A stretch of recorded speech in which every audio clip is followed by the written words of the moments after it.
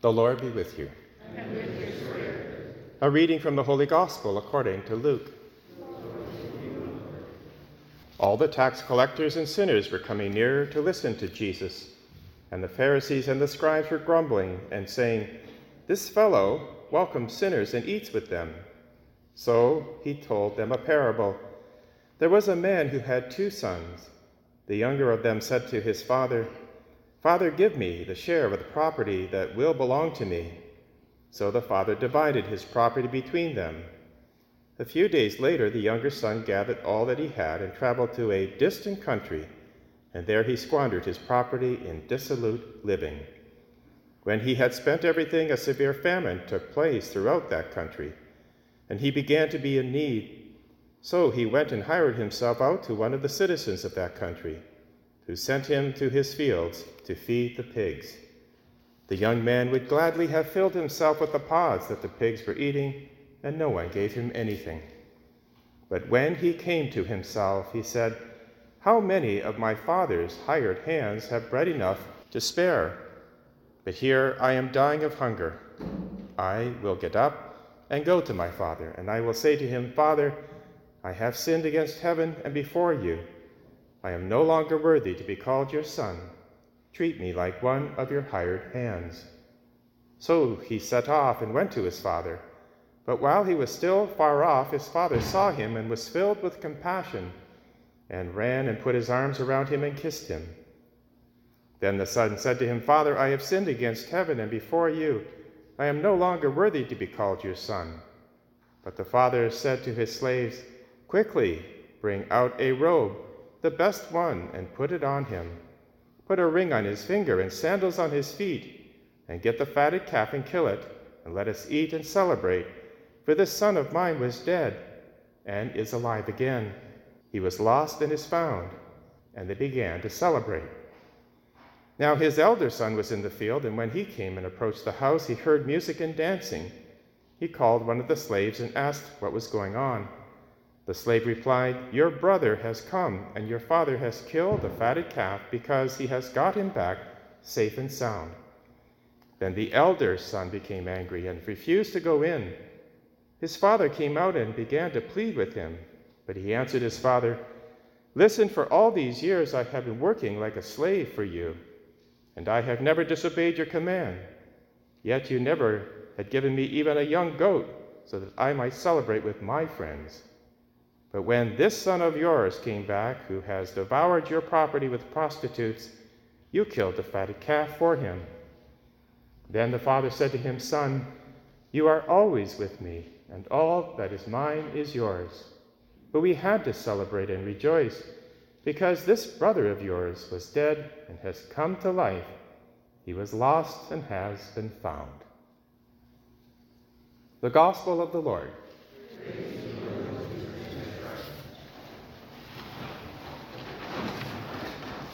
The readings today are quite spectacular, each one of them in their own right, and they encourage us in this time of stress and darkness and even uncertainty about how much we are loved, how much the Father cares for us. The second reading is really the crux of the whole theme here, because Paul is making a statement that he often repeats throughout his writings, and it's one that he experienced personally. He says, "If anyone is in Christ, there is a new creation. Everything old has passed away. See, everything has become new." For Paul, that was exactly true, because spiritually speaking, he was dead. When he thought that he knew God, and yet he was quite mistaken. He was brought up as a Pharisee and trained in the school of Gamaliel. He was at the top of his class, and yet he did not understand the prophecies pointing to Christ. And when he encountered Christians, he persecuted them, and in fact was present when St. Stephen was killed. So he was dead, spiritually speaking. Yet, God did not give up on him. When he was on his way to persecute Christians on the road to Damascus, God spoke. Christ said, "Saul, Saul, why are you persecuting me?" And that knocked Paul to the ground, and he was undone. He knew he was lost. He was blinded, and thanks to the help of others, he came to be baptized, to know Christ, and then he was a new creation. And that was significant for Paul because it changed everything, as it should for us. We experience that new birth in baptism for sure, but every time we turn toward God and repent of our sins and ask forgiveness, that's like a rebirth. And that's what Paul is getting at. So that we see everything new because we see through the eyes of Christ. Now for Paul, once he was born again like that, he preached this message of reconciliation. In fact, he tried to reconcile, and he did, the Jews of his day with Gentiles. That dividing wall that separated them was demolished, largely because of his preaching and his setting up churches and writing most of the New Testament, all because he experienced this new birth. And that's what we're called to do as well. Because God wants us fully alive, because he has a ministry for us, as he did with Paul. In fact, Paul says that. He says, all this is from God who reconciled us to himself. And that was the forgiveness of Paul's sins. But then he says, and has given us the ministry of reconciliation. That is, in Christ, God was reconciling the world to himself, not counting their trespasses against them, and entrusting the message of reconciliation to us. Now, this is so important that Jesus gives us an illustration of this new birth in the parable that we've just heard in the gospel, parable of the two sons. We notice that the first son, the younger one, really was spiritually dead. And in fact, he wished his father to be dead because he said, Father, give me my portion of the inheritance. In other words, I wish you were dead so I could get the inheritance now. In fact, the father gave him his portion, 1/3, since he was the younger brother. And he immediately goes off to a distant country, which shows right there alienation. That's what sin does. It alienates us from our Heavenly Father. In this case, the son was alienated already, but he moved out of the house, out of the country, out of communion with God, and quickly spent all the money on dissolute living. And then he found himself in a mess, because there was a great famine in the land, and he was now suffering from hunger. No one would feed him anything. He finally hired himself out feeding pigs, which would be the lowest he could go, because for Jews, pigs were unclean, and now he was caring for pigs. So there's the alienation, there's the suffering, and there's the sense that he is filthy, he's in the muck. And yet that's where the turning point began.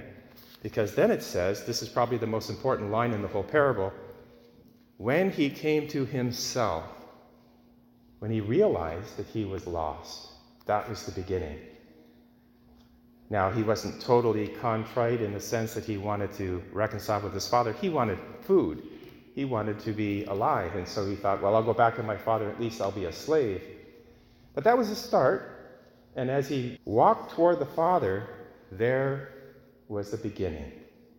And as soon as he encountered the Father, new life from the Father, who refused even to hear his act of contrition. Immediately, he says, clothe him with the best robe. Relates back to the story of Joseph, who had the best coat of many colors, because he was the favorite son of Jacob. Here, this prodigal is now the favorite son because he was lost, he was dead, and now has been made alive. Put a ring on his finger, clothe him. When we convert, in baptism and repentance of sin, we're clothed, we put on Christ and kill the fatted calf, because the Father wants to celebrate. Father represents the Father in heaven, and there's more joy in heaven for one lost sinner who repents than 99 who don't need it. And here we have this Father throwing a party. It's a great, great story, because this son was dead. In fact, the Father says that. Let's celebrate, for this son of mine was dead and is alive again. That's the second reading from Paul, illustrated by Christ. He was lost and is found, and they began to celebrate. However, the elder son is also lost, except he doesn't know it.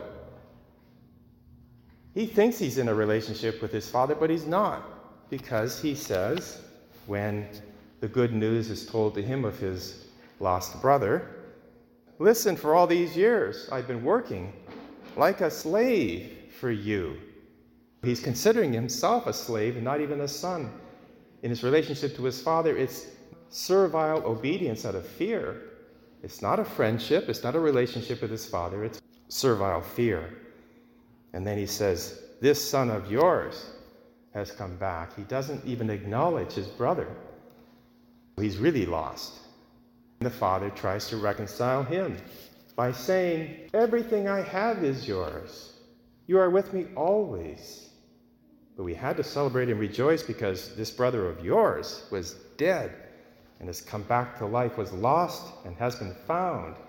And the father is pleading with his elder son to be found and to be alive in a new relationship with his brother and with his father. We don't know how it ends, but it is an invitation. And that's what God does always. He invites. He doesn't impose or force, but he invites. Now notice back to that second reading, as I said, when Paul was reconciled to God, he said, "Now I have a mission of reconciliation." In fact, he says, we are ambassadors. And an ambassador is one who represents the country, represents the best of the country, the culture. The prime minister or the president is the ambassador who brings others and tries to reconcile nations and other peoples. That's what we're called to do, because we have been made alive. And we are in relationship with God. And there's much to reconcile, as we see in the world. We can pray, and that's an important thing to do, because we have this dignity of being sons and daughters of God, part of the family. And when we see that there is someone who is lost, or perhaps alienated from us, we're called to make that effort, as the Father did, and reconcile. And that is the most important ministry we can ever have, to bring people together, as we're doing in our family of parishes, and as God wants us to do, because there are so many people who are hurting, who are lost, and we have been given this grace by God. Let us rejoice and be glad. As we come before the Eucharist to receive Christ, let us offer our souls, our hearts, our bodies for the service of Christ, because we are alive. We have been made new in Christ.